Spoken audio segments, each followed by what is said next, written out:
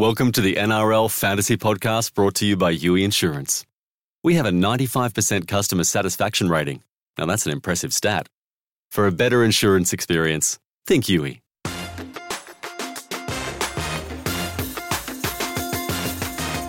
Welcome to the NRL Fantasy Podcast, Tuesday team list time. Chris Kennedy in the studio with Richie Kenzie, who's back by popular demand to take you through all the big ins and outs. Richie, thanks for filling in once again. Thanks, Chris. Good to be back one more time, and thanks for the kind words. No worries. Now let's get cracking into some changes. It all kicks off on Thursday night when the Sharks take on the Panthers out there at Shark Park. A few little changes. Probably the biggest headache in terms of the Sharks for fantasy coaches is Andrew Fifita, who has been named. Sharks seem to think he'll play that minor hamstring niggle. It's a short turnaround. I'm not quite yet confident that he will play, so it's going to cause some captaincy conundrums for a few people. Elsewise, Paul Gallen back at lock, pushing Jack Williams to the bench and Braden Ueli into the reserves. Richie, what do you take on the Sharks at the moment? Well, obviously they're not in red-hot form. I believe they've dropped the last two, and I wonder if that's going to have an effect on whether they risk for Fifita or not. They probably need to get a W. That said, last weekend, a bit of a torrid time for a few of their players. Bronson Xerri, low 20s score. I think people who brought him in would have hoped for a bit better. I mean, it's not a disaster. It's very close to being a lot better. I think he had two Britain Nakora line breaks that he was backing up on and couldn't quite handle the sharp pass. So he's probably a few fingertips away from a better score. But yeah, against the Roosters, who are the best defensive team, you're going to get that with young attacking players, I guess. Yeah, no shame in it at all. He was, as you say, very close to probably 40 plus. Same deal, I guess, with Sean Johnson, who had his quietest game of the year, 35. That's, again, not disastrous, but obviously below par for a guy who's averaging around 50. He'll bounce back. Yes, and elsewhere, Kurt Capewell, who was in a few people's crosshairs, maybe as a sell, at around the 450k mark. Obviously a very reliable centre scorer, sort of scoring the high 30s, low 40s. Churned out his best score, 60 plus on the weekend, so you're probably feeling a bit sheepish if you did pull the trigger on that one. But look, he's definitely the hold. We're not sure what's going to happen with him long term, but with that 60 in the rotation now, he's got plenty more money to make. And yes, last of all, as you say, well, there's obviously Britain Nakora, who just keeps on pumping out ridiculous scores. He's right up there with John Bateman as the top scoring centre for the year, and he's just rolled gold. And yes, Fifita for the owners, and I think that's quite a lot of us. It'll be a wait and see before kickoff. Yeah, the advantage there is that the Sharks are the first team or in the first game, so we'll know before lockout whether he's playing or not, which can help us make some captaincy decisions. Penrith have made a few changes. One of the changes is they now have one captain instead of six captains, so they've decided on Jimmy Tamo is going to be the way forward for them, which is, I think, probably a sensible move. Not too many fantasy-relevant changes, I don't think. Wade Egan comes back straight into the starting side, bumping Sione Katoa to the bench. Tim Grant gets his first start of the year. He's a prop with Regan Campbell-Gillard dropping to the interchange, who's been probably a little bit down on what he's capable of so far this year. In fantasy terms, I can't really see too much outside of Nathan Cleary that you'd want in your team at the moment from Penrith. No, Egan is quite cheap, and I had a look at him at the start of the year. I mean, I think he's around that 300k mark, about a 20 average, but there's just too much uncertainty with the back and forwards of their hooker rotation. Yes, as you say, really look at the side, obviously. Dylan Edwards has had a pretty torrid time of it. DWZ, Martinez Lesniak down at fullback is probably not the answer for that position either. Yes, Cleary as an owner, first 50 of the year on the weekend, just over 50, 52 points. More of what we want to see. He has shed quite a lot of cash now, so if you're on the lookout for a cut price half, who's obviously got form for high 50s average, if he's fit and kicking, then I'd probably give him one more week and give him some serious consideration. Well, his kick meters in general play crept up. They were extremely low the week before, obviously carrying a groin niggle. They were still well down on sort of career long-term averages, but they were up, so I think he's easing back to form, and he's absolutely a top-tier fantasy keeper in the halves when he is fully fit. So I'd be probably inclined to hang on to him because he's one of the sort of guys you want in your 17 through the back end of the year. Good Friday, second match of the round, the traditional clash between the Dogs and the Bunnies. Dogs copped a bit of a bath last weekend from the Dragons, which was ended up being pretty bad news across the board for a lot of their fantasy guys. Richie would have probably copped the sting somewhere along the way. Sure did, yes. Like I think quite a lot of others, I was seduced by the Jaden Ockenbaugh break-even around the -20 last week. I'd committed all week to going sort of one downgrade, one upgrade. I decided to take the double downgrade, and sadly Jaden was on the wrong end of a pasting, as were the rest of his teammates, you say, mid-teens, which takes a bit of the shine off the break-even. I think he's still around the 0 mark, or maybe 3 or 4 or something. Low singles, yeah. Yeah, so he's got another chance to atone if he can put a good score together this week. Wait and see. He did jump nearly 50k, so it's not all bad news. Aiden Tolman and also Lachlan Lewis both had, I think, season low scores in the 30s. But correct. I mean, that was an absolute schmozzle, that game for the Dogs. They were just second all the way through. And when you're on that end of a hiding, then you can't expect the players to do too well. I think Ofahiki Ogden, one of the few shining lights, is going to go up prop. Pretty much a PPM through very limited minutes, both last year and earlier this year. Just about maintained that with the step up in minutes. I think it was 39 points in low 40s minutes. So if that's a sign for the next 4 to 5 weeks when Napa's out, he could be a bit of a low-end cash cow. Not really one to rush into your team, though, I wouldn't have thought. Bit risky, yeah. You're on Aiden Tolman as well as I am, aren't you? Yeah. Yes, I am. Look, there wouldn't be too much to worry about, as I said. I mean, you'd think actually in the game that they played they might have had more to tackle. He's still got his standard sort of 50, maybe low 50s minutes. He started pretty sluggishly with quite a few, I think 2 or 3 missed tackles and an error in there. And after that, he had toned quite well. He probably just missed out on getting a second stint towards the end of the game. Certainly no need to panic. He's normally good for about 45, which is perfectly acceptable for the price tag. I've certainly got him penciled in as a sell in the next sort of pre-origin upgrade period, but he's certainly not a sell just yet. Taking a look at the Bunnies, they were a bit up and down, I think, last week. Obviously, Damien Cook and Cody Walker posted some mammoth scores with plenty of attacking stats, but their forwards were a little bit down as they eventually came home over the top of the Warriors. Yeah, Cameron Murray is, I guess, the one most people are talking about. We really were spoilt the first 4 or 5 weeks with him just being, having some kind of attacking return in those, I think, the first 4 games. I think his low was about 55, 56. His high was 64. I mean, that's super primo sort of scoring. You're not going to keep that up indefinitely. Same deal with Sam Burgess, who's just sort of coming off the high of the first 2 or 3 rounds. I'd say basically you basically nailed it. 4 tries to Walker and Damien Cook heavily involved at a dummy half. Those 2 guys basically took the attacking stats that the former 2 we mentioned were getting in the first few rounds. Yeah, both those teams pretty much unchanged. South with the same 17 as last week. Obviously, the post Greg Inglis era starts now, but he was already missing due to injury, so it's Cole Turner and Dane Gagai in the centres for them. Good score for Ethan Lowe off the bench as well. I think that's his second decent score off the bench, but again, it's a bit chancy if you want to include him. Yeah, he's been handy for them, but I'd be very cautious about taking a punt in fantasy. Probably the match of the round on Friday night, the Storm up against the Roosters, first v second. Really, really looking forward to this one. Kicking off with the Storm, I think Suliasi Vunivalu comes back from a one-game suspension in place of Shandor Earl, who had a pretty tough night in terms of the ball handling last week, otherwise pretty much unchanged, but not a huge amount doing fantasy-wise. Obviously Cam Smith is a lock-and-load captain if you've got him, but otherwise there's not too much to catch the eye. No, pretty much the same story we sort of rattle through every week. Cameron Munster just keeps doing it. Over 60 again on the weekend. He's just everywhere in these games and would have been brilliant if you started with him. Brody Croft, again, another underwhelming score. Cameron Smith, I just had a look at his numbers this morning. He is threatening to drop below $800,000 as a price tag. And basically, if that happens, I mean, that's a bargain for Cam. That puts him sort of probably closer to what he's averaging now. I think he's averaging about 56. Sub 800 grand is about, 56, 57 average. You're not going to get Cam much cheaper than that. It's very consistent, yeah. Probably got a sort of 75-point score coming up. So that makes him quite appealing now. Obviously, Origin's not a factor for him either anymore. So that's pretty much all she wrote with the Storm. As you say, grand final rematch, going to be a cracker of a game. Had a few questions in recent weeks about Dale Finucane, who was showing some elevated scoring, but he was sort of back to type, I guess. He's a very consistent, very good player, but not really ever been a fantasy standout. He's had some increased numbers in terms of his busts and metres this year, but I think those high 50s sort of scores are a little bit elevated for him.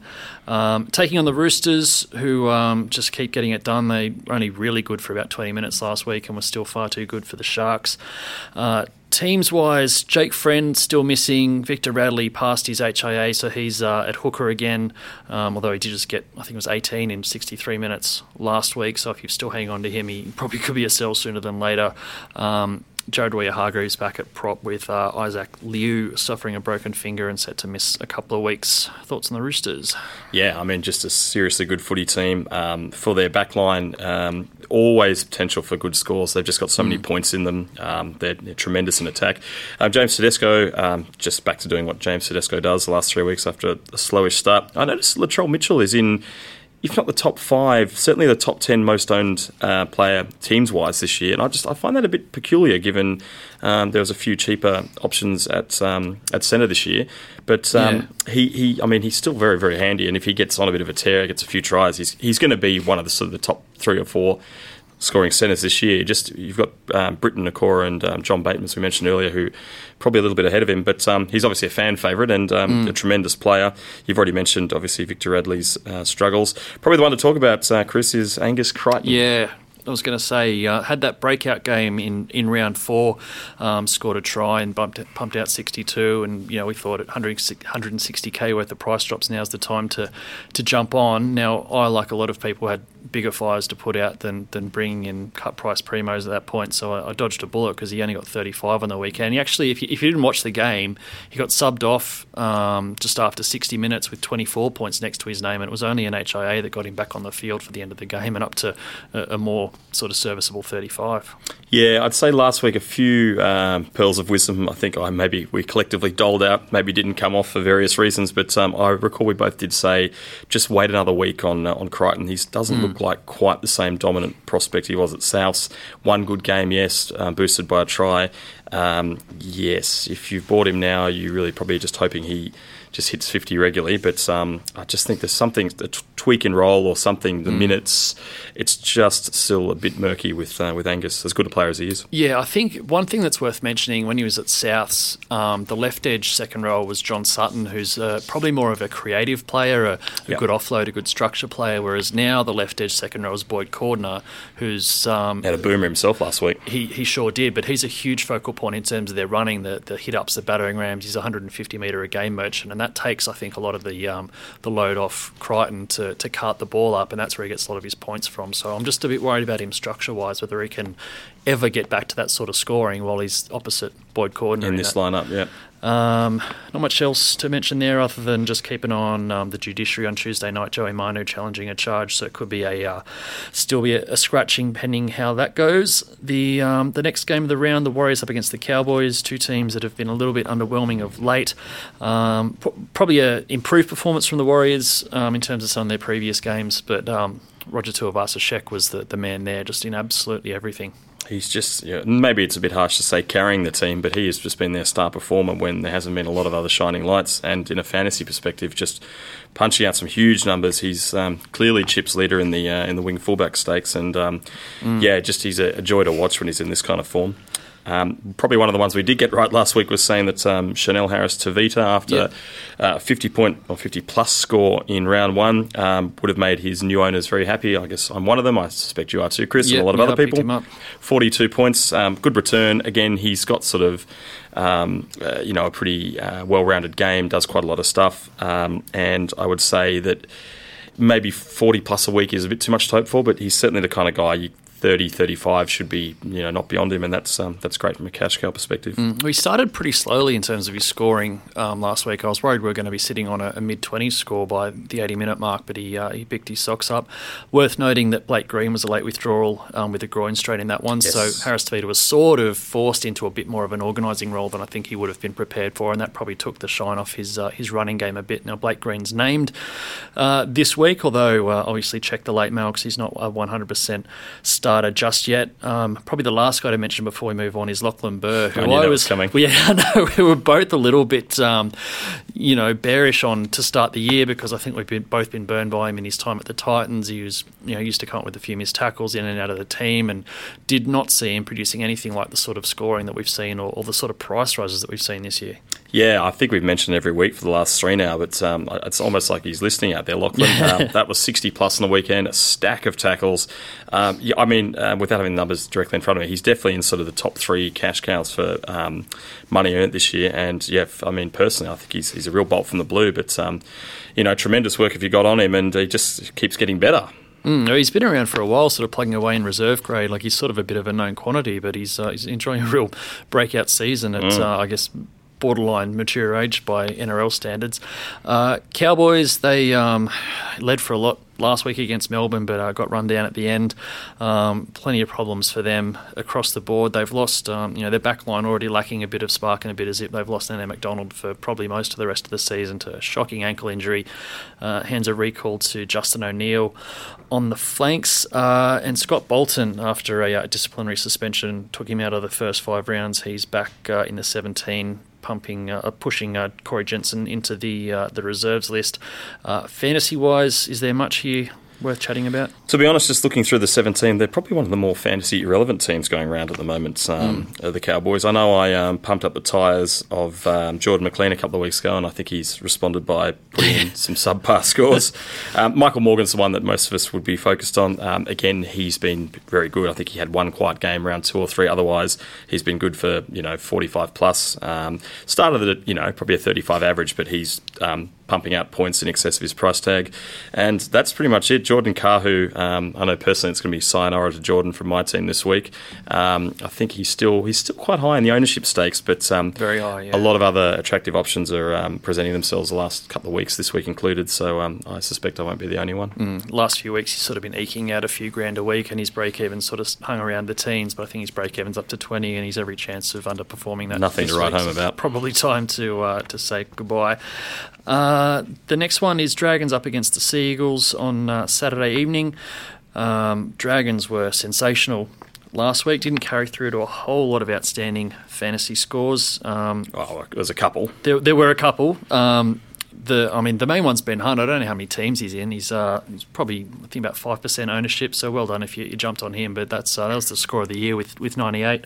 And Corey Norman actually plugging along quite well as well. And I noticed Cam McInnes is now actually above his original starting price after looking like he was going to be in for some price drops. Yeah, a few people worried about his minutes earlier in the season. Yeah, they were the two I was obviously going to mention, McInnes and Corey Norman. Norman's been a bit of a star with the boot at the end of the game in the first 5 rounds. But Ben Hunt, not as fantasy relevant as he was in years past at the Broncos. I think his ownership's quite low, as you say.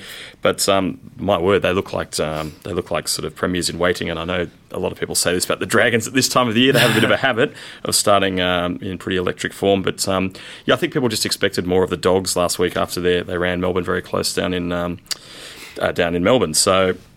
Yeah, look, they've got plenty of guns in the team. They look a pretty enticing proposition, the Dragons. Michaeli Ravalawa is someone a lot of us started with. Again, for a guy who's scored tries in a few games, as an owner, it's a little bit frustrating seeing 35 seems to be his ceiling. Yeah. We're sort of hoping for a 50 plus sometime, but he is jumping sort of 10 grand a week on average, 15 grand. He's a hold for now. He'll probably peak in the next couple of weeks, particularly if he puts in a quiet one.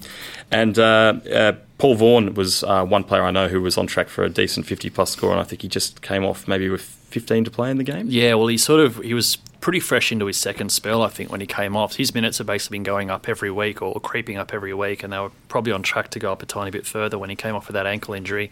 Not thought to be in doubt this week, so if you're hanging on to him in your fantasy team, don't stress there. But he's still got, I think, 47, so good score. Could have been a lot better. They've also got 2 of my regrets of the year in the forward pack, one because I do own him and one because I don't. Blake Laurie is a little bit in the Lachlan Burke category, just I was going to say the very same thing. Expectations, yeah, but Jacob Host, I think it's probably time to sell as well. Yes, I think this is definitely the week to get Host out. We'll speak about Brisbane a bit later, but I think you'll be hearing Haas for Host a fair bit from fantasy coaches this week. But yes, as you said with...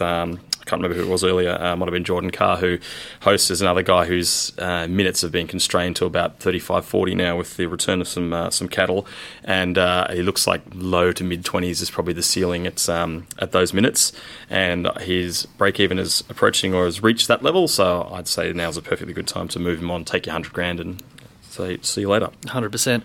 So they take on the Sea Eagles, who were surprisingly good given the absence of Tommy Turbo at the back last week, Daly Cherry Evans, the star for them, just absolutely getting it done, both in terms of NRL and in terms of fantasy. I think since a quietish round one, he's averaged 73 over the last 4 games, which is just sensational. Jake Trbojevic is as consistent as they come. Prop forwards both getting a fair bit of work done, although Fanua Blake is facing a 2-game suspension. We'll find out a couple of hours after this podcast is recorded whether he's going to be around for the next 2 weeks or not. Yes, the holiday for Fanua Blake may have some trickle-down effect on Marty Tapau. Last time he was out, I think Tapau was good for about 55. But as you say, Fanua Blake's been one of probably the surprise packets this year as well. Cherry Evans back to leading the stakes in fantasy half terms. I think his average is it's into the 60s now. 75 last week. He's been outstanding. Jake Trbojevic, again, as solid as they come, pretty much a walk-up 50 every week. Maybe not too many more scores above 60, but he is just rock solid. And as an owner, good to see Corey Waddell back up to a low 30 score on the weekend. Previous week, obviously, had an unwelcome meeting with Sam Burgess's hip, and I think was checked out for about 5 that week. So I had a look at his break even. It's back down to low teens. So if you do have him, another 30 this week should get him back on the right track. Probably the last one's Ruben Garrick, who's sitting in my non-playing reserves, and seeing him score a try and get into the 30s was welcome. Bit similar to Ravalawa, really. He's getting a try without really getting any big scores, but scraping together some price rises, which is better than nothing. 2 p.m. on Sunday, the Titans take on the Knights. Titans coming off very much a morale-boosting win. Few issues to talk about in terms of their team selections. So both Tyrone Roberts, who's had a Achilles issue, and Ash Taylor, who's got a bit of a knee issue, have been named in the halves. But the bench utility, AJ Brimston's out for a couple of weeks with a broken thumb. Philip Sammy comes into the fold for him. Also a change at prop with Shannon Boyd returning from a hamstring issue. Jared Wallace out 2 weeks suspended. Fantasy-wise, Jai Arrow was great. Apparently, minor injury, not in any doubt this week. Ryan James showed exactly what he's capable of when he gets big minutes in the middle. Anyone else catch your eye on the Titans lineup? Yeah, James is a tricky one. He has been for me over the last couple of years. When he's just going straight up the guts, yes, as you say, he's very capable of monster scores, mid-70s on the weekend, but we've seen him trot out 80s, 90s, and I think he's cracked the ton a couple of years ago as well. Might have even done it twice. 120 something was his, 2 tons, and I think he might have briefly been the top scorer, but it's 120 odd against He had a monster 2-try job with about 15 tackle busts in there. He's certainly got it in him. The problem with him is just his effectiveness when he's moved to the edge, which happens quite a lot. If you knew he was going to be operating through the middle 26 rounds a year, he'd probably be one of your first picks. As you say, Arrow's been great since his quiet game a couple of weeks ago.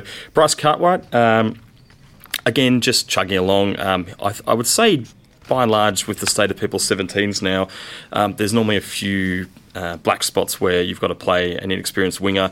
Cartwright's safe enough to include in your teams, most certainly. I think he's probably, when he's playing 80 minutes in the second row, even with a spate of missed tackles, he's still going to get you 30-odd and 40-plus when he's a bit more consistent. So, they've got a few players, the Titans, who are relevant, and a few of them ticking along. Mitch Rain's another one. True. If you don't have him now, are you jumping on, Chris? Well, I really wanted him the week that Nathan Peats got hurt, and I just had too many other problems. I think that was the week that Dylan Brown and Adam Kieran both went missing. I couldn't get him last week because I needed Harris Tavita and ended up buying Ockelbo, which I regretted. So I still haven't managed to jump on the Mitch Rain bandwagon, the Rain train. I don't think it's too late. I think he's still underpriced for what he's going to produce, and given how long Peats is out. But it's probably starting to get to the point where you're just paying for what you get pretty soon. I think priced at around the high 30s, 40 average, you're probably still getting overs in terms of his points production. I think in the 2 weeks I've had him since the week you mentioned, I think he's pumped out 2 mid-40s. We know he's good for 55 plus if he really, gets tackling and they're busy in defence. I agree with you. I think you could still take a punt on him, although at his price there might be some more attractive options on the horizon. Yeah, not too late, but pretty reliable. Looking at the Knights, they've been pretty disappointing for 4 weeks running now. They really got jumped by Manly at the start of the game last weekend. Fantasy-wise, it's probably pretty much the Ponga show. He's had 2 really good scores since getting moved to fullback. Was probably a buy last week. I don't think his price moved too much. Dropped, actually. Yeah, he just underperformed his break-even despite a pretty good score. But he's probably primed now. But again, he's unless he has a huge score, his price isn't going to get too far out of reach this week. Yeah, I mean, last week he was borderline by break even around 50, which I think he dropped $2,000, so no great shakes.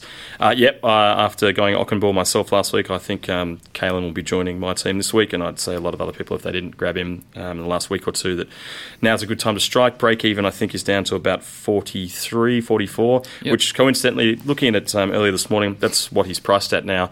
So for a guy who finished last year averaging 10 points better, if you buy now, you're getting $134,000 discount on the starting price, and that's good enough for me. Just one more. I've mentioned him again the last few weeks. I know what you're going to say. David Clemmer. 67 minutes. He hasn't missed a 60-minute game in 5 starts. His error rates, missed tackles, penalties conceded, it's just non-existent. I think he's had, in all 3 of those columns, maybe 6 demerits in 5 games.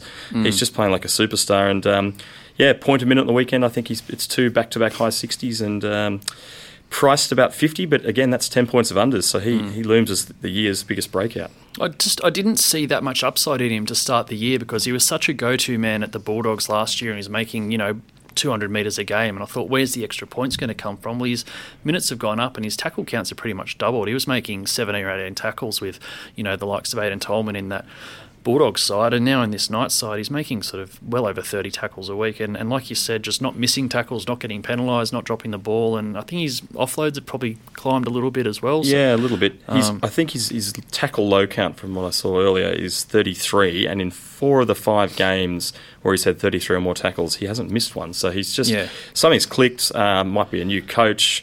We've always known he's had a good work ethic, but I think he's really a real leader of the club now. And the fact that I don't think he's had below 62, 63 minutes a game suggests that they want him on the park pretty much at all times. It's basically him and Fafita, and then the rest in terms of front rowers, he's just a tick behind, and they're both averaging about 60. Mm-hmm. So if you jumped on him at the start, you're doing pretty well.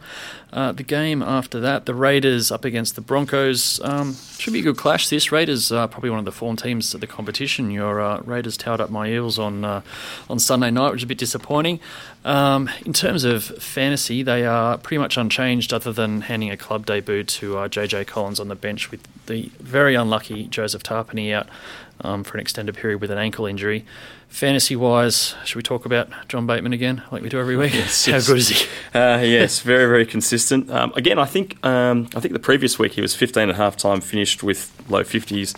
Same deal on the weekend. I think he was barely 20 at half-time and managed 56. I think he likes the back half of games when he's obviously fit as a bull. Again, it's just another week, another lament not having him, but it's very hard to see, him not being the top scoring centre of the year. I mean, he'd be right up there in terms of second rowers, which is obviously his real-life position, but that he's available at centre means I think we're all just praying that he stays fit, and if you don't have him now, certainly, post-Origin, you'd be looked to include him. Yeah, absolutely golden. Elsewhere in the side, Chansical Clockstat keeps going pretty well at fullback, creeping up towards 200k in price rises, and certainly a viable top 17 for the foreseeable future. And Joey Leilua, who was a real must-have centre a couple of years ago before coming off the ball last year, I think that's 3-round average of 50 and 2 straight 50-plus scores. So, I mean, it's a bit of a wild card in a position where there's plenty of better options, but he's going all right at the moment.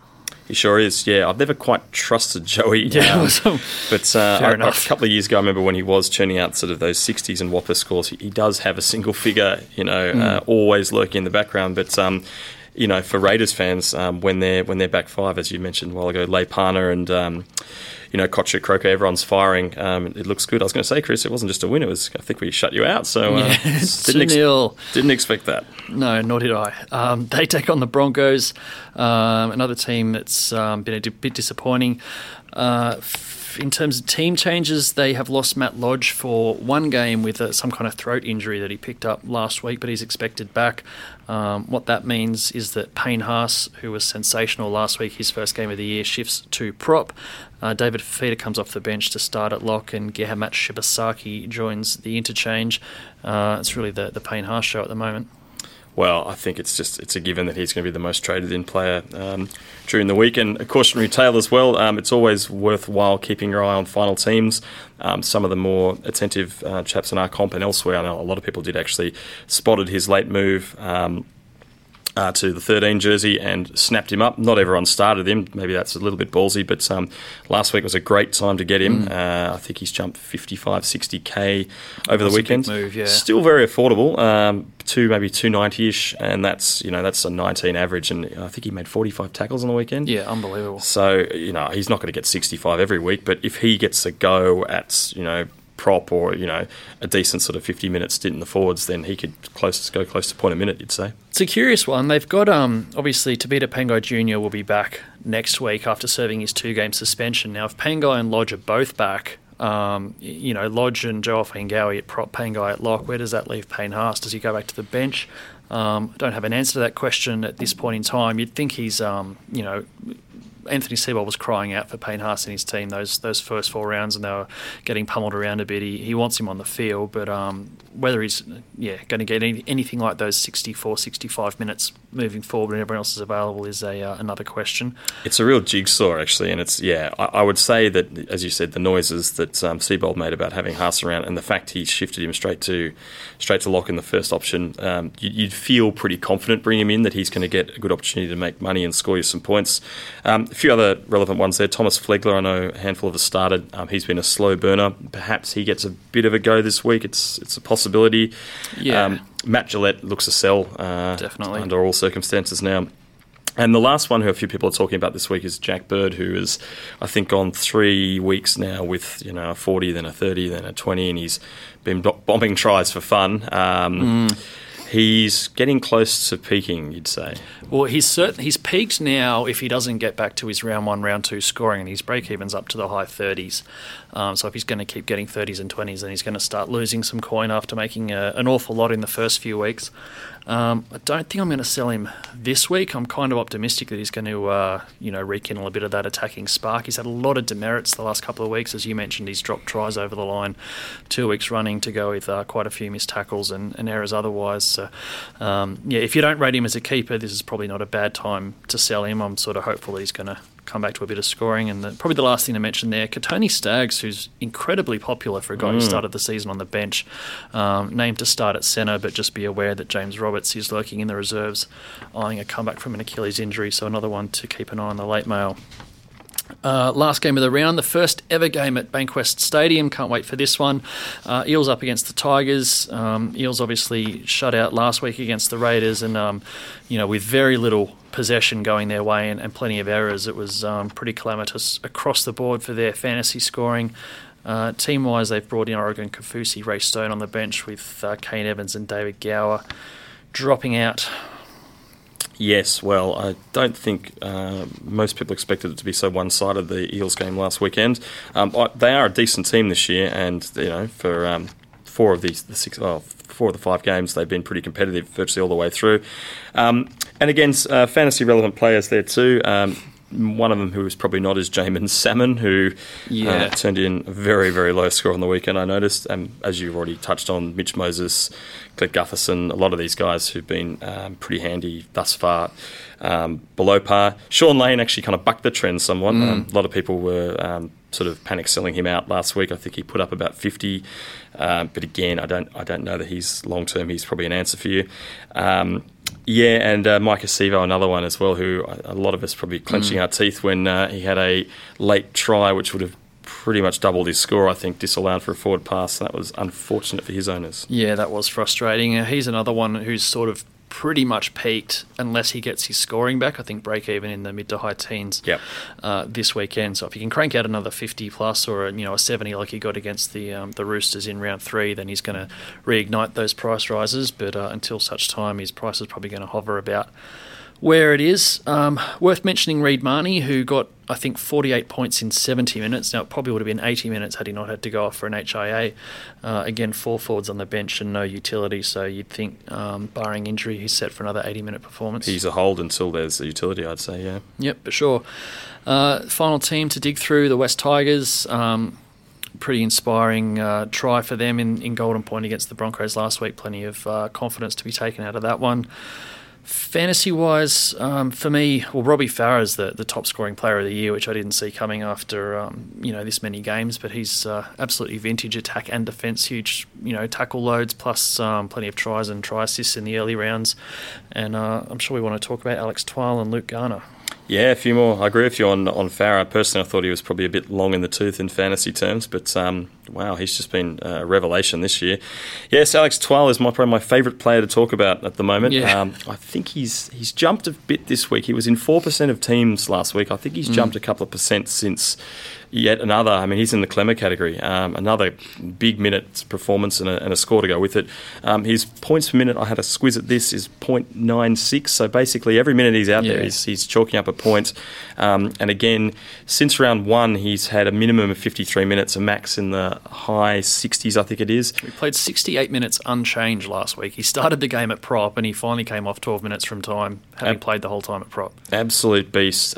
Still very competitively priced. I think averaging 55 now, so he's just that tier below Fafita and Clemmer, but he's been another breakout story of the year. I am seriously considering him, not this week, unfortunately, but maybe next week. If you can do a trade down next week and you've got the money, the signs are looking pretty good for Alex. He's just such a busy player.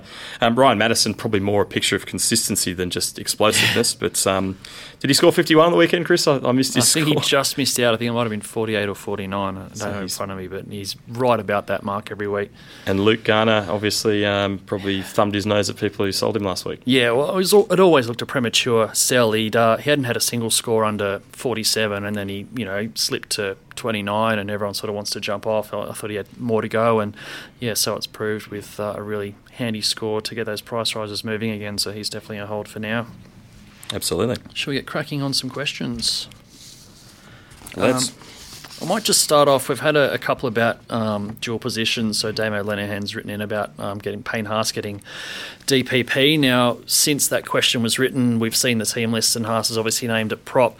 Basically, this is not it's not my decision who gets made DPP, but the policy is there's a sweep done at round 6, round 12, and round 18, and anyone who's clearly missing, what should be one of their positions can have it added in, provided they don't have two positions already. So someone like Jaden Ockenbaugh, who's playing on the wing, but he's a dual position centre and second rower, he's just stuck that way for the rest of the year, and that'll get reassessed next year. Someone like Payne Haas, Ofahiki Ogden, these guys who might be second rower playing prop or a front rower playing lock or whatever it is, probably going to just miss out. You're going to need at least 3 games, I think, in your new position and solid evidence that you're going to continue playing there. So there'll probably be a few. I think Tamari Martin might pick up wing fullback, and there's one or two others floating around, but don't get too excited about Payne Haas at this stage, I wouldn't say. On to some more team change type questions. Let's have a look at Michael Smith writes in, I'm looking at trading out Jack Bird and Victor Radley for Kalen Ponga and Payne Haas. I think I'm pretty happy with those. Radley has to go. Jack Bird can be sold. Haas is almost must buy, and Ponga's a big upgrade. I think both those make perfect sense, to be honest. Bird, you could try and hold another week or two. The chances are, in recent form, he will probably drop a bit of money this week. Probably not a lot. He's been a reliable scorer first 3 weeks. The last 2 have been a bit disappointing. I've got no objections to those trades. Alessandro Toloka writes in, should we be concerned about Sam Burgess's recent scores? His scores earlier in the year were boosted heavily by tries. I'm going to say the scoring that he's putting up now is kind of what I expected him to produce playing out wide. Yeah, 100%. At the start of the year, a few guys in our comp had him. I thought it was a bit of a specky move. Certainly paid off early, but I think, again, he's one who probably his rampaging best fantasy days are probably a few years behind him. He should get you 45 long term, maybe even high 40s, might even push 50, but I think those sort of 60, 70 point scores, they're not going to be routine. I'd say, I agree with you. You're getting more of probably what you should expect now. Yeah, he'll have a 65 plus every 4 games or something, but I don't think it's enough to really be worth holding him on current evidence. Geordie Bevis writes in, got 450k spare in the bank, not sure who to bring in, looking at Host and Kieran out. Yep, agree with that. Looking at Damien Cook and Harris Tavita in, can't argue with that either. Yeah, I'm just doing the mental arithmetic in my head. 450 is a pretty good war chest. Cook is setting it back 900 grand now. I think he's still 60k cheaper than he started, but he's picked up a bit of money. Harris Tavita with that 40 on the weekend is now probably about 320, so he's gone up a fair bit in 2 weeks. I would suggest that you've missed some good money already, but Harris Tavita's still a buy. Still got a bit to go. Yeah, unless something goes catastrophically wrong and he loses his spot, I think they're good trades. Yep. Roy Boy writes in, thoughts on Wade Egan getting a starting spot at Penrith. We sort of touched on him earlier. I think there's far too many question marks. He can score well, but it's just a bit risky for me. Yes, I wouldn't pull the trigger on that one. No, I agree. Alex Cleary says, I've had Jerome Hughes all season, thinking about trading him for Ponga. Good trade, or should I trade Jack Bird for Ponga? I'm probably happy with either of those. Jerome Hughes has been good, but I don't think he's quite keeper level. I'm not sure he's got a lot of money to make either. Had a good game on the weekend. I think it's 56 or something. Yeah, he played very well. I think basically with your final 17 that you're building towards during the year, you're looking for consistency more than anything. Obviously, Jerome Hughes is the kind of guy who can score very well, but he's probably not going to pump out those sort of 50-point scores with the regularity of a Tedesco or a Tommy Turbo if he's fit, certainly a Kalen Ponga. So I think you really want to prioritise the guys in your team long term who are going to hit sort of 50 or 45 plus regularly. Yeah, I agree. Excessive Artist is thinking about trading Michael Morgan for Kalen Ponga. Cowboys' form is a concern. I think Morgan's an absolute hold, and the concerning form of the Cowboys is sort of thrusting a lot of pressure onto Michael Morgan, who's become he just is a real focal point for them, which is probably good for fantasy, if anything. Yep, I agree with that. I think surely people have probably got bigger issues than trading out a guy who's averaging 45-ish and capable of getting 50s, and he's still, I think, priced at only around the 40 mark. There's some decent cows to pick up right now, and there's obviously some underpriced guys who are scoring well over their averages, Ponga being one of them. So I'd probably go down that path. For sure. Nick Hudson writes in, has Jack Bird peaked? As discussed above, yes, unless he gets back to some red-hot scoring. Thinking of trading him for Payne Haas. Again, that's not too bad. His other problem is Jacob Host looking at trading across to Ofahiki Ogden. Interesting one. Yeah, we discussed this. Ogden probably... It's around 6 now. At best, he probably gets another 5 or so games uninterrupted without being forced out of the side. And that's assuming he keeps the spot until Mappa gets back already. So, which isn't a guarantee. I like what I saw from Ogden on the weekend. I did kind of consider him previous week, but there's obviously more attractive options. I'd say the same applies here. I think you certainly want to get Haas into your life before you get Ogden. If you really need the cash and you're desperate to downgrade and the rest of your 17 looks pretty good, he's one to consider. Yep, absolutely. Waynebow Connection writes in some confusing questions here, but I'm going to struggle through it anyway. Should I keep Isaiah Yeo? Panthers seem unreliable and he's always injured. If so, should I switch him for someone like Elliot Whitehead? Is that better, or should I pick up someone like Corey Waddell? A lot to unpack there. I would probably say with Isaiah Yeo and Elliot Whitehead, both of whom are very good footballers, they're not the kind of guys you should be aspiring to long term unless you have a particular fixation with having them in your team. They're both in that middling category in terms of fantasy scoring. Can produce big games, but in their positions, there's a lot more attractive options. I wouldn't be looking at them as people to pick up. Corey Waddell, Chris? If you were on him from game 1 or game 2, sure. I think you probably missed the boat given the scores that he's putting out. I don't think there's enough upside left to be worth 2 trades to get him in and get him out. That injury a couple of weeks ago sort of put the brakes on too, which is another factor. Even without, I think there's probably better options at the moment. Agreed. Liam writes in, should I play Ockenbaugh this week? I would say ideally not in the 17 unless you really are having issues with your bench. Fraught with danger, as last week showed. After what he did against Melbourne in Melbourne, you thought, this kid's bulletproof. He's going to score well anywhere. But probably. Not entirely his fault. He obviously had some woes under the high ball. There's probably a few chinks in his game still. The problem is when your team's getting smoked, if you're a winger, you often just get left out of the play. And I was willing him to get the ball in his hands, but just not that many opportunities. So the way the Dogs are playing, really, blowing hot and cold, I would not be starting him if you can avoid it. If you can help it, yeah. Chris Smith writes in, he's looking at Damien Cook and Payne Haas into the team for Andrew McCulloch and Victor Radley, or the second option is Angus Crichton and Callum Ponga in for McCulloch and Blake Laurie. I don't like the second trade at all. No, the second lot don't sound so good. So Crichton, as we've discussed, is probably too much of a risk at the moment in terms of his output. Ponga is yes. Yeah. McCulloch, a lot of people have discussed in the last few weeks.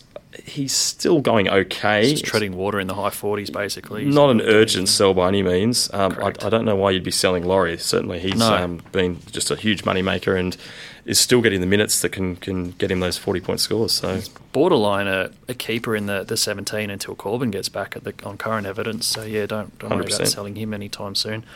Cook and Haas are a yes, though, if you can afford 100%. It. 100%. Bevan Moyes, is Shaun Johnson to Callum Ponga a good trade? Shaun Johnson's been injury-prone and inconsistent. Thoughts on that one? Yes, we discussed this before the show. Obviously, the 35 on the weekend was, it could be a season-low score. He occasionally, halves, they occasionally have, off games where they don't get involved as much. Injury-prone, missed one game this year at short notice, which was a bit of a pain for his owners. But just on a bit more reflection, he has had a bit of a checkered injury history the last 3 or 4 years. But, you're banking on a recurrence of that. This season he's looked A, good form, B, he's only missed one game, and I wouldn't be trading him out by any means. Yeah, I thought he'd have a slow start for 4 or 6 or 8 weeks. He had a slow start for 1 week and then banged out 2 really good scores before missing one and then running into a really hot Roosters side. I wouldn't be worried about Shaun Johnson at all. Thomas writes in, do you think it's a good idea to not have Andrew Fafita as captain in case he's a late withdrawal? Well, as we touched on when we're doing the teams, they are the first team, so as long as you're able to get near your phone or computer at about 7 p.m. on Thursday night, you can make a decision when you know for sure if he's in or out. But even having said that, I'd be a little bit worried about captaining a guy who's coming in with a cloud over a hamstring injury. I was going to say the exact same thing. There's just an inherent risk that it could tweak again. He finds himself off 20 minutes in the game and you've shot yourself in the foot. There's probably plenty of other guys in your team who are likely to get 50, so maybe go off them. Kilian Amini only has 2 viable captains in his squad this week, who are James Tedesco or Marty Tapau. Ooh, interesting one. My natural reaction is I don't like captaining wing fullbacks just because tackles are the safest commodity, I think, in fantasy. Wing fullbacks are really risk-reward. Tedesco could get you 90, but he could get you 20 or 30. Tapau, I think, has had 3 scores in the mid-50s, I think a 60, and I think his quietest game this year is maybe a 45. On the weekend, yeah. Yeah, a 45 is not... Actually, I think he had a 48 earlier too, but a 45 is not disastrous. If that's his low, it probably... I think Tedesco's low in round 1, which was an anomaly, was 18, but I think the second rows and props are a bit safer than the wing fullbacks. Yeah, I agree. Daniel Sorich wants to know, is Ryan Sutton from the Raiders a buy now that Joe Tarpany's gone for 3 to 4 months? Surely John Bateman stays at second row. I think John Bateman will stay at second row, but I'm not seeing a whole lot of upside in Sutton, Rich. Yeah, for a Raiders fan, I probably should know a bit more about him. I know you said earlier that his average is sort of 30s. He's certainly not a Bateman in terms of being super involved. He's a bit more of a stodgy player from what I've seen. Again, I feel like he's going to be one of those kind of maybe mid to high tier kind of guys who, again, good footballers, but you probably want to aspire to guys who are going to average 50 plus in your 17. Yeah, and as someone who's clearly not a keeper, you're talking about 2 trades, one to get him in, one to get him out, and you're going to make enough money in that time, which I don't think you are. That's a no, yep. Yeah, Simon Evans writes in, who's the best buy out of Angus Crichton, Alex Twal and Ryan James. I think we're probably going to say the same thing here. Yeah, I'm on the Twal train, certainly. Looking at still about 10 points of overs in terms of scores compared to price. Crichton a risk, and Ryan James, again, if we just knew that he was going to be in that spot week in, week out, he'd be a lock. But once Shannon Boyd and Jared Wallace are both there, does he go to an edge? What happens to his minutes? Yeah.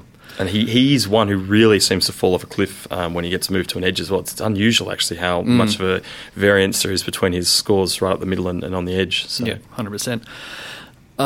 Sam Adam writes in, is it worth keeping Jake Friend until he's back, possibly next week, or is it time to buy Damien Cook? Well, he's been out for so long already. That 92 in round 1 seems a really long time ago now. personally looking elsewhere? It's tough. If you've held this far, you've shown a lot of faith and fortitude. I do worry about his maybe being a bit injury prone as well. I don't know if that's justified. I feel like he's a wholehearted player, and I feel like he's one of the most likely candidates for an HIA on any given week. He's just such a gutsy player. Has big scores in him. I'm just not convinced he's going to be in the top 3 hookers by the end of the year either. I think the way McInnes is going, aside from the big 2, you could possibly spend your money better elsewhere. Yep, no, I'm inclined to agree. I'll wrap the questions up there. There's a few more, but there's a fair bit of overlap with the ones we've already covered, sorry to everyone we didn't get to. Brings us to the end of another podcast. Richie, thanks very much again for joining us. Chris, has been wonderful. I understand Dom is not far from a return from paternity leave, so I'm happy to hand back over and thank you again. Much appreciated. So obviously keep an eye on NRL.com for all your fantasy news. We've got the weekend preview show on Wednesday, Lone Scout Fantasy Q&A on Thursday, obviously all your late mail, every game coming right through. Jamie Soward podcast on Friday, Steve Renoff podcast on Wednesday. Keep an eye out for all that, and thanks again for joining us.